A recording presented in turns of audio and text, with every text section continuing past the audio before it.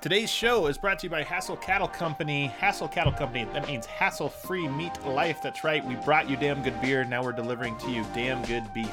Hassel Cattle Company is the absolute best source for farm-to-table Wagyu beef in the country. It's also a fourth-generation cattle farm, family-owned business right out of Texas. They ship all over the U.S. They call their beef blue-collar Wagyu because it's affordable, delicious, and affordable. Elite meat, but also a good price, good value. New York strip, beef bacon, Wagyu Franks, 2 jerky flavors, original and sweet and spicy. Their hamburger, One Food Network's Northeast Burger Jam. Let me know. You guys, I always like when we hear back if you guys are ordering from them. So if you have ordered from them, you got their steaks, you got their burgers, whatever it is, let us know. Snap a picture and then give us a review because I'm telling you, I got a free package. Fantastic.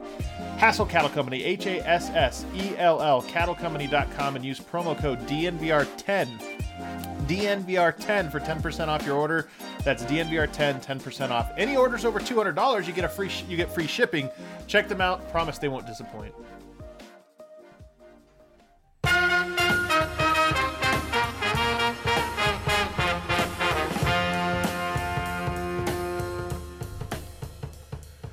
What is up, everybody, and welcome to the DNVR Nuggets podcast. I'm your host, Adam Mattes, flying solo today for a notebook edition of the podcast. Be back tomorrow with what's hopefully a winner's lounge, first back-to-back winner's lounge, knock on wood. Nuggets hopefully make it happen as they return to Ball Arena to take on the Minnesota Timberwolves for the second time in a row. Before we get started on today's show, it's going to be a notebook episode. Went back and rewatched the games, got a lot of notes. Hopefully you checked out the list up on thednvr.com already. It's already up. But also want to let you know, Keeping It 1000 with George Karl is back. Guys, George Karl, yes, the George Karl, the one that coached the Denver Nuggets to 57 wins, coached them to the Western Conference Finals in 2009, second winningest coach in Nuggets franchise history. He and I have a show together, and I really enjoy it. Every 2 weeks throughout the season, Coach Karl is going to be sharing his perspective on the Denver Nuggets. And last year, I put that podcast in the DNVR Nuggets podcast feed. No longer. It is now just its own show because it is its own show. So you need to go over and hit subscribe on the Keeping It 1000 podcast. I promise you guys, you do not want to miss it. George Karl, you don't have to agree with everything he says. I don't agree. And I push back, and we actually had some really good conversations about, him sharing some perspective, me pushing back and making him, just kind of going back and forth with it. George is an interesting guy because he's, as I've gotten to know him over the last 4 or 5 months or whatever it's been, he likes, I think, opinionated people, and he kind of likes to go back and forth. And, he has takes certainly about what is wrong with this team, where they need to go, or what's right with this team, this or that. But he touches on just a whole bunch of other stuff that you wouldn't expect. One of the things, he has this really great note about the importance of starting the first quarter of games and how that relates to how there's so many blowouts. There's not a crowd. You have to hear it. It's really as he was talking, I'm like, you know what? That makes a lot of sense. I think he's right. And it's the type of perspective you only get if you've actually been there, meaning you've actually coached and you know what things affect the team and what things don't. So I highly recommend it. Keeping It 1000. You can find it on all your podcast feeds. Really, really good show. It's also up on thednvr.com if you want to check it out. So getting into the game against Minnesota. If you're new to the show, notebook episodes are where I go through. I always rewatch the game and take detailed notes and cut clips, and then I share those notes. So I'm just going to go in chronological order here as I get through these. The first thing, and this is no surprise, I think you've probably heard it from everybody that talks about the Nuggets. You've heard it from us on the postgame show, but Will Barton struggling in the paint. When I went back and rewatched the game, I thought Barton's first quarter was fine, other than he just wasn't making his shots. But it wasn't until the quarters 2, 3, and 4 that I felt like he sort of got out of control from himself. Early on, it felt like he was trying to play within himself. And early on, this Nuggets team was looking really great. This game had so many different moments in it, and it felt like 2 or 3 different games within one that you almost kind of forget the ebbs and flows. But Denver was up 20-13 at one point in this game before Jokic picked up his fouls. But Will Barton, I thought, playing within himself, playing team basketball, he just doesn't have any burst, and it's real concerning because if Will Barton can't finish at the rim, he's a good, not great 3-point shooter. Sometimes he can be streaky, he can be reliable. I think 37% is, that's what you hope for him, which is pretty good. That's reliable. But if he can't finish at the rim, then he's a pretty one-dimensional offensive player. And the fact that you already have Gary Harris, that's a zero-dimensional offensive player at the moment, you just can't have Barton playing like that. So I worry about his burst, and I'm really curious to see if Michael Porter's able to come back here either on Thursday or on Saturday. I'm curious to see if Denver would rest Barton for a week or just kind of see what happens, see how that goes. At least a game. He just doesn't look 100%. And I think Denver has to kind of come up with a plan with him. I've talked about this on Twitter, but I absolutely love Jamal Murray's post game. He's got great footwork down there. You could tell, he's 6'5", which is funny because in most places, 6'5", that's how tall I am. I consider myself a tall person. I always played in the post. Jamal Murray's 6'5", so of course he grew up at least operating out of the low post and doing some of that, as like a middle schooler and this or that. But he's got great footwork down there. He's idolized Kobe Bryant, who was a very good post player, because Kobe Bryant idolized Michael Jordan, who was an incredible post player. So you can just tell he has good technique, and I like seeing him down there. My dream would be for the Nuggets, and they do this a little bit, but they've never done it a ton. It'd be great for him to sort of operate down there in an inverted offense. Jokic running point, Murray running, some post-ups. I wouldn't mind seeing that from time to time, just because I think he's capable of abusing a lot of players, especially as he puts on more muscle and more weight. I think he can get down there and do quite a bit. Jokic, his first foul in this game was that chicken wing that he keeps getting caught with. And this is, I don't really know what to make of it, because Jokic obviously has been playing in 6 seasons now, and we've seen it from time to time. I've never thought it was a problem. He gets called for it every now and then, but he's gotten called for it a handful of times. So I just wonder if it's something referees have picked up on him, or if it's just something a little sloppy, or maybe he's not used to his new speed. He's beating guys off the dribble so much, and he's catching them with those little bows. But it's something to kind of keep an eye on. Hopefully it's something he can adjust to now that he's getting called for it so much. The second foul was that push in the back shortly after, and it was absolutely a killer because the Nuggets, as I mentioned, up 20-13 and rolling. We want a feel-good game, and I think this game qualifies a little bit. This last one qualifies a little bit of a feel-good game because of how dominant Jokic was, because Campazzo broke out, because of how dominant Jamal Murray was. Like, key players looked really good, and it ended up being a 15-point win. It was really like a 20-point win.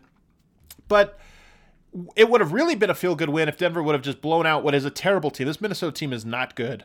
And I think they were well on their way to blowing them out. I think they were actually up 20-11, but 20-13 when Jokic gets that second foul, it was really 2 fouls in a row and had to go out. And the next basically 2.5 quarters were a grind. I mean, it was back and forth. Right when it looked like Denver was going to, open up a pretty sizable lead they'd never look back from, that happens, and the rest is history. Thankfully, Paul Millsap really saved the day with his shooting. So Denver goes, it's 20-13. Denver ends the quarter up 29-28, 17-9 run for Minnesota once Jokic checked out of the game in that first quarter, and all 9 points were Paul Millsap threes. So Denver didn't score for half of the first quarter other than Paul Millsap draining threes. If there's certain little benchmarks that you look at in this game and you think, okay, that's concerning. One of them is JaMychal Green and Paul Millsap combined for a bunch of threes. Campazzo hits 5 of 7. That stuff's maybe not repeatable. Jamal Murray had 36. Okay, maybe not repeatable. Maybe it is. I don't know. Jamal Murray, I'm not really doubting him. But so there's certain things that happen in this game that you go, okay, it was a blowout, but man, you want to see a good process, a more balanced approach. You want to see guys like, obviously Barton and Gary Harris just score a few points just so you can feel like it's a little bit more of a thing you can expect from this team going forward. But that first quarter, to me, it was just so much about Jokic and him picking up those fouls. And I think it's maybe a challenge that he has for himself. Look, Jokic is playing so well. This is the best basketball I've ever seen. They had that NBA math TPA stat, right? It's like a plus-minus stat. And Jokic is easily the MVP of the NBA right now, according to that metric. And by the way, I've heard from different people that do their own plus-minus metrics. I have a bunch of fans in the analytics community that have reached out and said, yeah, Jokic is right now number one in mine. It's too early to say, but Jokic is dominant. Guys, the season he's having is so crazy right now that he really is standing out. But his challenge, so when I say his challenge, like he's passed so many of these challenges already, but one of his challenges, I think, for the season will be to avoid foul trouble. And Denver just desperately needs him to do that.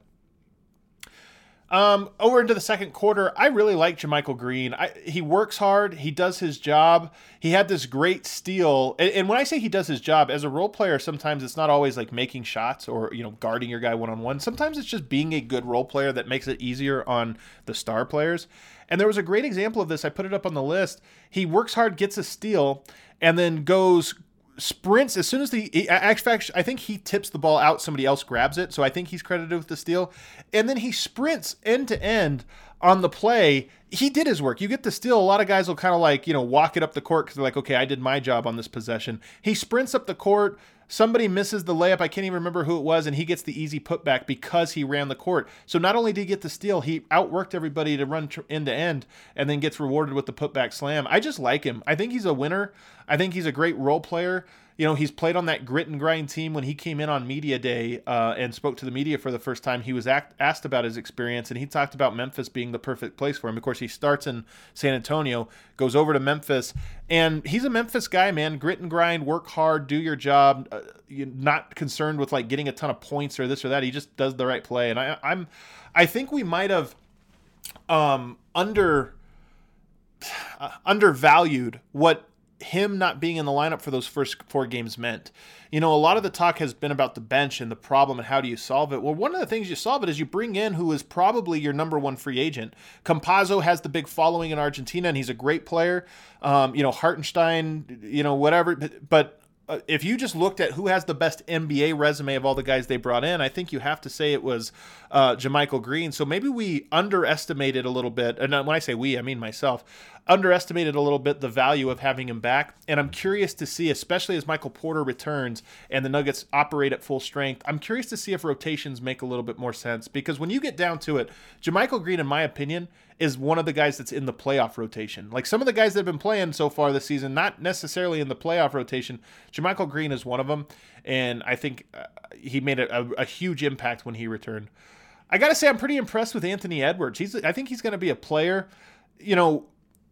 I never like to judge a rookie off of like 1 or 2 interviews or this or that, but a lot of people have kind of talked about him and written him off, and I think unfairly, because the more you've gotten to see this guy, he seems interesting. All these rookies seem young when they come in, when they're 19 years old, especially the older. I mean, I keep getting older, and these rookies coming in keep being 18, 19, 20 years old, and you look at them and you're like, man, this is like, these guys are so young and so, young at heart, and I think Anthony Edwards is very much that. But now that I get the chance to actually see what he can do on the court, he's a heck of a pick and roll player. He's got a great body, first of all. He's like a thicker, stockier Dwayne Wade. He's almost built like OG Anunoby, but he's so coordinated, and he's just a baller, man. Like, he really knows how to operate out of the pick and roll. He has little subtle tricks, good timing, good patience. Like, he's oftentimes rookies when they're running a pick and roll, especially like non-point guard, but like wing players, they get sped up at the NBA. He's just so strong. He feels very comfortable, slowing the pace down, great vision, great passes. I think he's going to be a player. And that's bad news for Denver because he's in the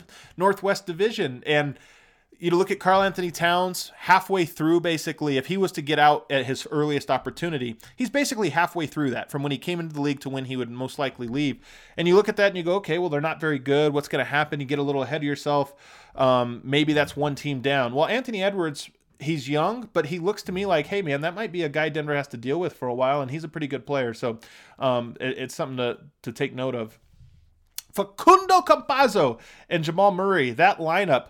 What's interesting to me about that lineup, and this is where you really have to listen to Keeping It 1000 with George Karl, because we actually spent a lot of time on the Campazzo-Jamal Murray lineup and the duo there, because George Karl, if you follow him on Twitter, if you've listened to any of my shows, you know that he really wants Jamal Murray to be off ball. He loves a true point guard, and he thinks that adding a point guard to a roster a la Chris Paul in Phoenix can really unlock all of the players on the roster. And yes, Denver has Nikola Jokic, and yes, he's averaging 12 assists, leading the NBA. But I still think there is something to, like, and right now for Denver, it's not a starting lineup, but it is a lineup that maybe I think they will experiment with more and more.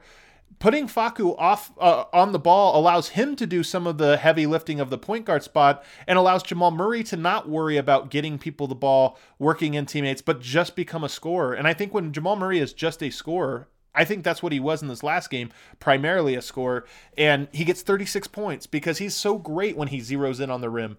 And Monte Morris and Jamal Murray have been great together over the last 2 or 3 seasons. I think Campazzo and Murray can have a whole different wrinkle, but be equally as effective, if not more effective. And we saw glimpses of that in this last game. And part of this is they ran Jamal Murray off screens. I put this up on the list, but Denver doesn't often run sets that have one player. These are like Golden State Warrior sets. One player running off 2 or 3 screens along the baseline, or double pin downs, or this or that, where everybody else, it's almost like a football play where three guys are all blocking for one. And that's kind of how Denver ran some of those Facu Murray lineups. And as a result, Jamal Murray was absolutely cooking. So I'm encouraged by that because Campazzo, and I think Monte as well, but Campazzo may be even more comfortable running the show and being aggressive, but yet allowing Murray to be a guy that gets open off ball, creates switches, and then attacks and goes to attack mode. So they did that. They also ran this really cool play for him out of Horns. It's called Horns Nash, actually, after Steve Nash and the 7 seconds or less stuns, where they get him on the elbow. You elbow entry to him. So imagine Jamal Murray catching the ball on the elbow, and then the point guard who entered it to him sets a screen with another player coming on to chase it and set us this sort of second stagger screen right at the free throw line.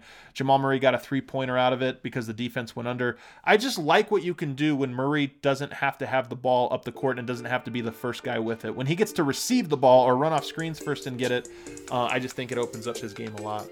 Breckenridge Brewery is the official beer of DNVR. Remember, supporting our partners is supporting us during this crazy time.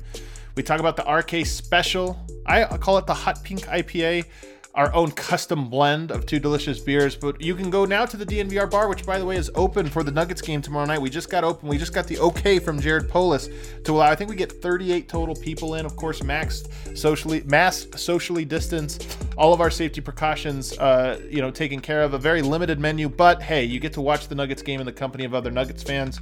And we, of course, serve Breckenridge Brewery at our own bar. What else would we be serving? You can get them at King Soopers. You can get them at Costco. You can also get them at the Farmhouse right now. If you're looking to get out, maybe try some different foods, you can check out the Farmhouse. They've also got an ice skating rink out there if you want to take the family out, do some outdoor activities in the winter. Bundle up, get out there. We have also the Mile High Copper Lager, the Denver Nuggets themed beer. That's right, the Denver Nuggets themed beer. Maybe we all need to slam some Mile High Copper Lagers to kind of get the mojo going. So check out Breckenridge Brewery. You guys know them. They're our favorite. They're your favorite too. And then, of course, DraftKings Sportsbook. Playoffs? You want to talk about playoffs? That's right. Football playoffs start this weekend, and there's no better place to get in on all the action than DraftKings Sportsbook, America's top-rated sportsbook app. If you haven't checked out the app, there's no better time to sign up and start cashing in to celebrate the most exciting time of the football season. DraftKings is giving you a chance to double your money. It's nice when you don't have to bet on the Broncos and sweat over losing your money and losing out on the Broncos. Now you can bet on the playoffs, which the Broncos are not there. All it takes is for one touchdown to be scored during Sunday's football games. That's right, just one. Once you opt in and place your bet, all you have to do is sit back and wait for a touchdown. While we're all excited for football, let's not forget the 21-21 basketball season is kicked off. You head to the app now, you get daily odds boosts. You can apply these to Denver Nuggets. Maybe they give you like a 20%, 50. It's always different. 50% odds boost on Jokic's assist. Boom, book it. You know it's a safe bet. DraftKings is safe, secure, reliable, makes it easy for you to deposit and withdraw your money at your convenience. So download top-rated DraftKings Sportsbook app now. Use promo code DNVR when you sign up. And it's a limited time only. Must be 21 or older. Colorado only. Restrictions apply. See DraftKings.com/sportsbook for details. If you have a gambling problem, call 1-800-522-4700. So we talk about Jamal Murray being off ball and how good he is, but there's one thing he doesn't do that kind of drives me mad, and that is his footwork on the catch, especially when he's coming off of pin downs. And there were two examples I have up on the list, I believe two, where you could see Jokic not being prepared for what should be a catch and shoot three off of multiple screens. Now he's kind of sprinting into him.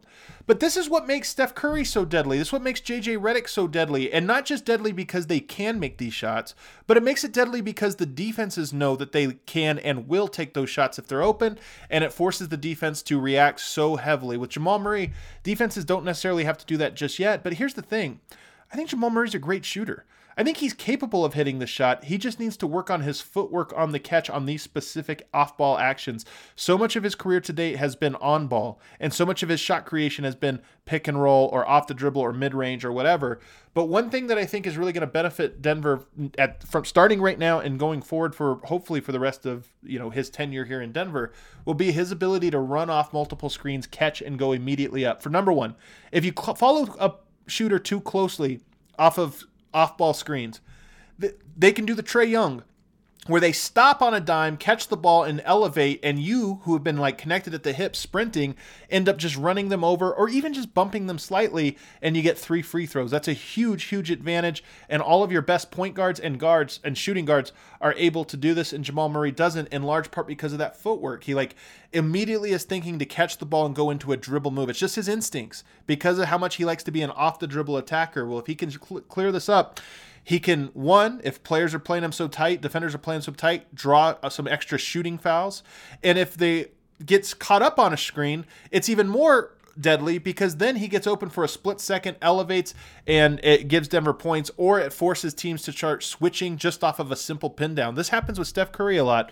You're guarding Steph Curry, they run like 2 screens, a staggered screen for him. You know there's no way you can keep up, and so teams will just pre-switch, and then next thing you know, you have a favorable mismatch, and all you did was run a double pin down or something like that. So Jamal Murray, to me, this is an area he can really improve, is just his footwork on the catch, and I have examples of this up on the DNVR for members. Of course, it's $5 a month to become a DNVR member, and you get access to all of my film study breakdowns. They went to that 4 PG lineup plus JaMychal. They used JaMychal Green up top, and the Clippers have actually used him this way as well. Very similar to Nikola Jokic. In fact, I think, obviously nobody is as talented as Jokic, and JaMychal Green had a handful of turnovers trying to hit that backdoor cut off of, going to set a handoff, guy backdoors, and he tries to throw the pass. He telegraphed a few too many, but nonetheless, I think that he's a guy that is going to, especially with second units and especially with Facundo Campazzo, I think he's going to be a real weapon, because if you run pick and roll with JaMychal Green or DHOs and you get the ball to Campazzo knows what to do with it. He's a very good pick and roll player offensively when the ball's in his hands, and if JaMychal Green is a knockdown three-point shooter, especially above the break at the top of the key there, you just open up the paint, you draw the rim protector out, you open everything up, and you allow Campazzo to kind of cook, and I see early signs of him being able to do that, those two together being able to do that, in large part because of how good JaMychal Green was at operating at the top of the key. Still very vulnerable to offensive rebounds and second chance points with that mini lads lineup, the 4-point guard lineup. And Denver, it looks like they're going to stick with it. You had the option to go to Hartenstein. We talked on the post-game show yesterday about how that was, a very deliberate choice from Malone, and a loud one. I don't know that that's going to be the rotation every single night, but it was for this game, and we'll see if it is for tomorrow night's game, as they play the same team, the Minnesota Timberwolves. We'll see if Denver tries to mix something up. But anytime you're going to have PJ Dozier at the 4, as good as he is and as much as he battles, he's just going to be vulnerable to players. Jack Layman grabbed one on him. They're going to have guys who's not like necessarily a big guy. Jack Layman, if you don't know, he's more of a wing player, a Wancho-sized player, but he was able to grab rebounds over him, and Denver's just going to be so vulnerable there. So vulnerable, in fact, that it might make it so that it can't defend. I don't know. There's just so many ways that small lineup is going to be vulnerable defensively, but Malone wants to give it more time and kind of see how it does going forward. Jamal Murray is working really hard on defense. I've been impressed with him. The advanced metrics I don't think have really shined for him yet on that end of the floor, but just watching him, if you compare him to where he was 2 seasons ago, there's no comparison. Jamal Murray has become a competitor, and to me, he looks like a guy that's pretty dialed in, and that includes on the defensive end. Campazzo, he started getting it going in the second quarter, though. Really started to cook. And him and Jokic together, I talked about him and Murray together and the different things it does. Him and Jokic together is very interesting. Denver has Monte Morris, high IQ player. They've had some high IQ players over the years, but Jokic and Campazzo, they felt to me during those moments, and part of this was Campazzo was hitting threes. If he's not hitting those, he goes 5 of 7. If he goes 1 of 7, then of course that offense isn't going to look like it was humming as much as it was. But there just was a lot of plays where it felt like those two guys were ahead of everyone else on the court, and especially the defense. And I'm really curious to see if Michael Malone tries to play Campazzo more minutes, and in particular, more minutes with those two. There was a crazy stat I was looking up earlier. I think Campazzo had played 20 minutes with Jokic, and in those 20 minutes, they're like a plus 26. Don't quote me on this, but it's more or less. This is approximate.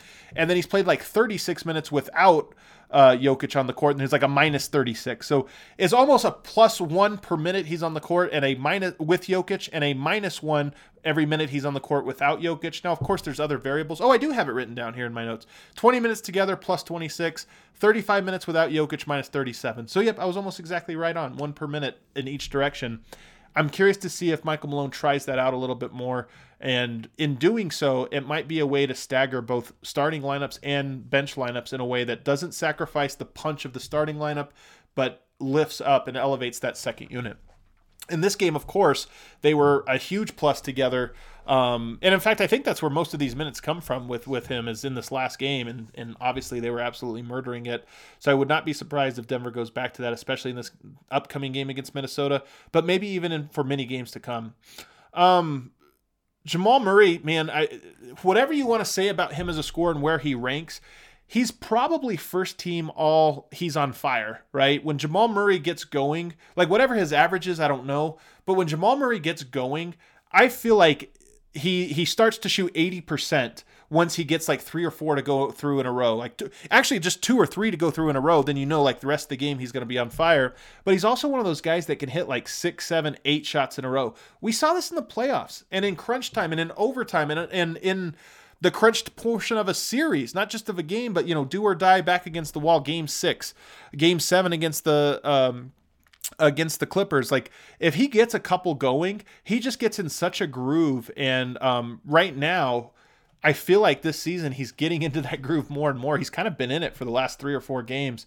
I'm so curious to see. I mean, one of the more encouraging things that can happen in this upcoming game is Jamal Murray being as hot as he was in this game, because if he can do that 2 games in a row where he's over, now he's already got 2 games in a row over 30 points. If he strings together a third one, I don't know if he's ever done that. Maybe that's be a good stat to look up, how many 3 straight 30-point regular season games he has. But if he does that tomorrow night, I think Denver fans can feel really confident that, hey, he's going to be able to maintain this level of play throughout the whole season. Jokic's third foul was in that second quarter, and it was off of an elevator doors play. This is the issue with elevator doors. The guard that runs through the elevator doors, if you don't know, usually you get 2 bigs. You run a shooter between those two guys standing side by side, and then they close. As if they were elevator doors, there's a little gap, then they close. Well, if you don't break away from your defender as the guard running through the elevator, then the bigs are vulnerable to a illegal screen. And most teams will run elevator doors as the second act, like there's some kind of initial action that sets up the elevator so that the guard has to like run around and he's not just sitting there waiting on it. Well, the way Denver ran it, Murray was standing basically under the basket for a full second. I think it's D'Angelo Russell is able to kind of like, oh, I see it. There's an elevator over there. Let me get ready to run through it. He doesn't create any he doesn't get separated from Jamal Murray at all. And this isn't really Jamal Murray's fault. I thought the design of the play a little bit was at fault. But you run it through Jokic, and then it was a perfect opportunity for Jokic to pick up a foul. So that one, I don't really blame Jokic for the foul. The only option he had in that moment was to not run the elevator, just to not close there. But players almost always just try to execute the play, and he picks up a foul. So that one was unfortunate. Ironically, the Denver Nuggets were up 9 again at that moment. So they're up 7 points in the first quarter, and then 9 points in the second quarter, and then Jokic goes to the bench. And, of course, Minnesota's able to catch back up. JaMychal Green, I talked about him. He kept getting caught on those telegraphed backdoor passes. I think he has some good passing to him, but Denver maybe, with the way teams are sagging off of him up top, especially with those mini lads lineups where they feel like they can do that, some guys that maybe aren't the most reliable shooters, they feel like they can pack the paint a little. Maybe that Denver can fake some of those backdoor actions and go right into a secondary one, because when I went back and watched the tape, they were sitting on JaMychal Green's backdoor passes a lot. In the third quarter, Jokic missed a few bunnies. He had like 2 in a row, actually, where it was like right at the rim. Shots he makes 99% of the time. Not like floaters, not like, oh, he's really good at these, but it's good means 65%. No, these were like layups, basically put-back layups that he just missed. And he missed 2 of them, and I felt like that alone sort of changed the energy of the game. Now, these things happen. The ball sometimes doesn't bounce your way. But I felt like as I rewatched the game and was looking for moments of why didn't Denver pull away sooner? Well, obviously Jokic's foul troubles in the first half, and then those 2 bunnies really made this could have opened up the game and given Denver some momentum, and he missed them. And then he started playing conservatively. I talked about this on the postgame show, but he looked like, okay, just get out of this quarter without 4 fouls, then you can go all out in the fourth quarter and dominate, which is exactly what happened. Campazzo, also, I talked about how he really seems to gel with JaMychal Green. He's starting to gel with Murray, starting to gel with Jokic. Not sure he gels in the mini lads. I don't sure he gels with Barton. Not sure he gels with Harris, but I think you can put him around some of the, maybe even Dozier, although Dozier was a part of the lineup that made the big run in the fourth, but maybe even he's a guy that you want to try to make sure the lineups are perfect around. But he's starting to get chemistry with a lot of the key pieces, and that gives me hope that he can really find a role on this team going forward. And then finally, the fourth quarter, I really love Jokic with that second unit. I've talked about this. They all defer. They're all smart. But Jokic just put on a clinic. You can see it in his eye. The first 5 or 6 minutes of that fourth quarter that was Jokic in Larry Bird mode. It's funny, whenever I hear people compare Jokic to Larry Bird, whenever they get asked about it, when I say people, I mean, ESPN people.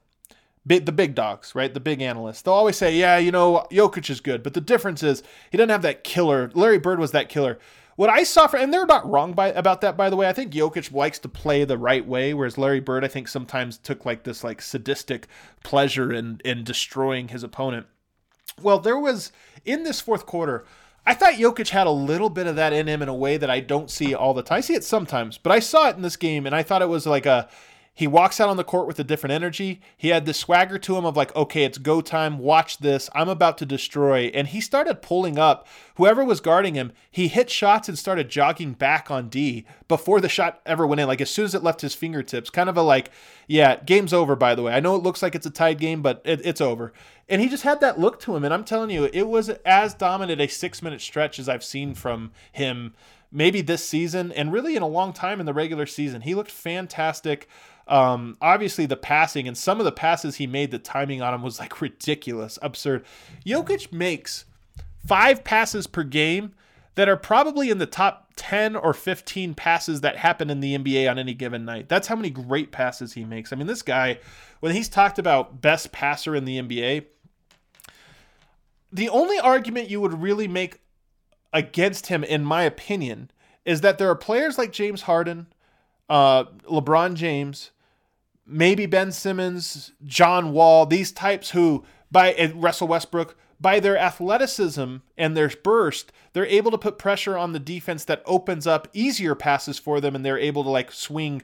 Like James Harden, a really great one-handed passer. He throws it all the way to the opposite end of the court or whatever. But a lot of that is because he's able to make the defenses rotate so hard. Jokic can make them rotate hard on the block. But what happened, and on the elbows, of course, and at different parts of the key, but what Jokic is able to do and see and read the court in short order, meaning you have 0.01 seconds to read the floor here, the way he's able to do that and deliver passes from all different angles, I don't think there's another player in the NBA that could do that. In other words, if you took away LeBron's athleticism and you made him play like Jokic, I don't think he could make the passes Jokic could make. But if you gave Jokic LeBron's athleticism, I think Jokic would make way better passes than LeBron does. I guess that's the best way to kind of put this. So I thought it was maybe a little jumping the gun 2 seasons ago, a season ago even, when he was in the conversation for best passer. I thought he was top 5. But best, I'd say, okay, Harden and LeBron, and there's some guys there I just don't know. It doesn't really make sense to compare. But now, even in the comparison, he might just be the best passer in the NBA, guys. He just throws so many passes that nobody else on earth makes. It's really a joy that we get to watch this dude. And then, of course, Facu Campazzo just raining threes. He didn't even have follow-through on half of these. These were heat checks. And I don't, some of the, Argentines, I've seen his numbers, guys. They're not great. Especially recently, they're not great 3-point percentage numbers over at Real Madrid. But I get these people from Argentina that are very defensive of him, and I get it. I mean, he's their guy. This is no knock on them. They're saying, hey, you said he's not a shooter. He is a shooter. Well, his reputation is that he's a up-and-down shooter. And his TBD on that, by the way. But boy, did he shoot him as if he was Steph Curry in this game, because some of them were set, follow through, knock it down. But as he got going, he was just throwing them up there like he was just goofing off, and they were nothing but net. So who knows, man? Facu Campazzo, the 40% three-point shooter, okay, that guy is going to be in the playoff rotation. He's going to be a big piece of this team, and he's going to elevate them. So who knows? I'm excited to find out that aspect of his game. MSU Denver Online. Guys, time and time again, the one thing that'll protect you against economic downturn is an education, allowing you to adapt into varying careers. Go and build your toolbox at MSU. MSU Denver puts a dynamic education at your fingertips without forcing you to decide between earning a degree and living your life. MSU Denver is the Colorado institution providing rigorous and affordable online programs taught by professors who bring the real world into the classroom.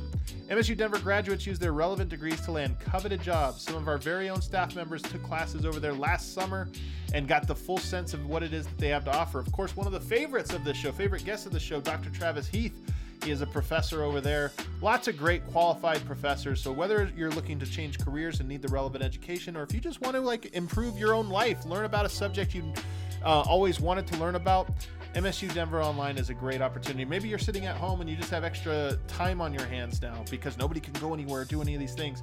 Maybe MSU Denver is for you, so check them out. I also want to tell you about the Colorado Raptors podcast. I don't know if you guys know this, but we at DNVR, the best Raptors coverage in all of Colorado. You may have heard us mention there's some big things happening in Colorado rugby space. We're spilling the details. DNVR is covering all things Colorado rugby and the United States. Colton Strickler, he's a diehard rugby guy, knows all about it, and he's connected. So if you are in any way a rugby guy, Colton Strickler knows everybody here in Colorado and with USA Rugby, keeping you up to all dates American rugby with a DNVR Rugby podcast, and you can find his written content up there as well. So support the sport of rugby by following along with the latest news on Twitter at DNVR Rugby, and download the DNVR Rugby podcast with my guy, Colton Strickler. All right, so the last segment here, short one, just want to talk about what I'm looking for in this game. I mean, first and foremost, I want to see who plays. Campazzo was so good in this last game. Does he get a bump in minutes? There have been games where he has gotten a 3 or 4 minute stretch, and that was it. Didn't go well. Okay, you get the hook. Almost like Bull or Michael Porter Jr. last year. Doesn't work out. Okay, you were out. We're going somewhere else tonight. Minnesota probably didn't game plan. First of all, Minnesota has a lot of issues to work on, but they probably didn't game plan for the thing that ended up costing them the game, which was Facu Campazzo. They probably will. This is the interesting thing about playing a back-to-back. Both coaches are now looking to make little adjustments and taking note of what it is that they struggled with. On the flip side, Michael Malone might look at this and say, hey, this Minnesota team I think we can beat. We need to figure out where Campazzo fits into this whole equation. Do we try to play him a little bit more early on with Jokic? Do we change the rotation? Jokic got in foul trouble, and I don't know if that's why the rotation went the way that it did in this game, and that's why he played so many minutes with Campazzo, or if that was the plan all along. So that's what I'm looking forward to.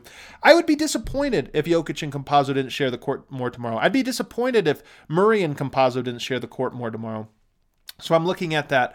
I also want to see just how many minutes Barton and Harris play and how they play. Kelly Oubre was the worst shooter in the NBA heading into tonight. Gary Harris, the second worst.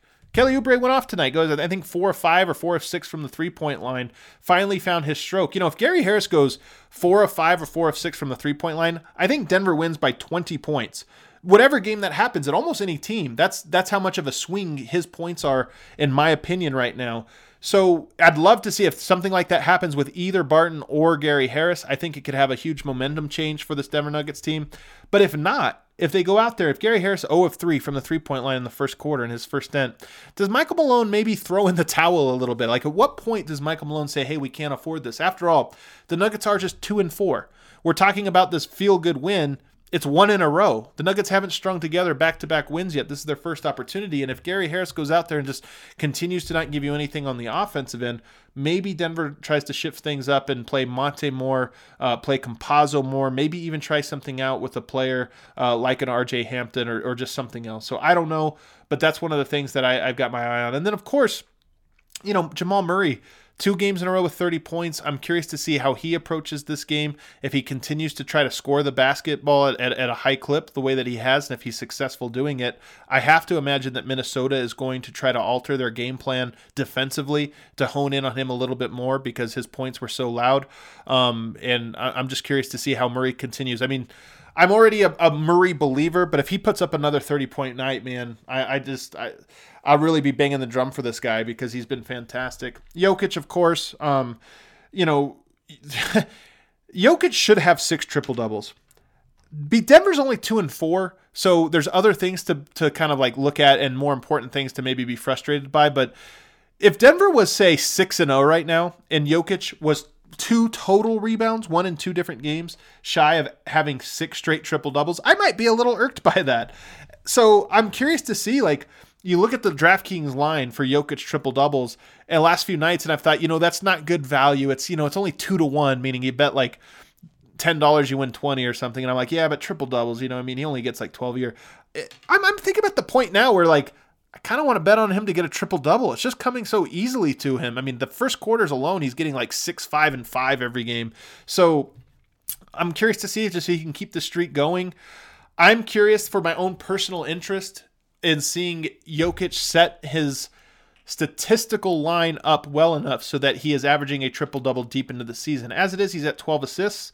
11 the points and rebounds, like, come on, he always averages a double points and rebounds. I think those numbers are going to hold. The assists is the one you want to know because, he's been around 6, 7, maybe 8 playoffs, but 12 where he's at now is such a huge leap that if he can get through 10, 11, 12, 13 games of this season, 1/7 of the season, averaging 12 or more assists, then if he just averages his normal number of assists over the next, 12 games or whatever, 13, 14, 15 games, he'll be averaging a triple-double. And if you're averaging a triple-double 30 games into the season, your odds of MVP go up quite a bit. So I'm just curious for that.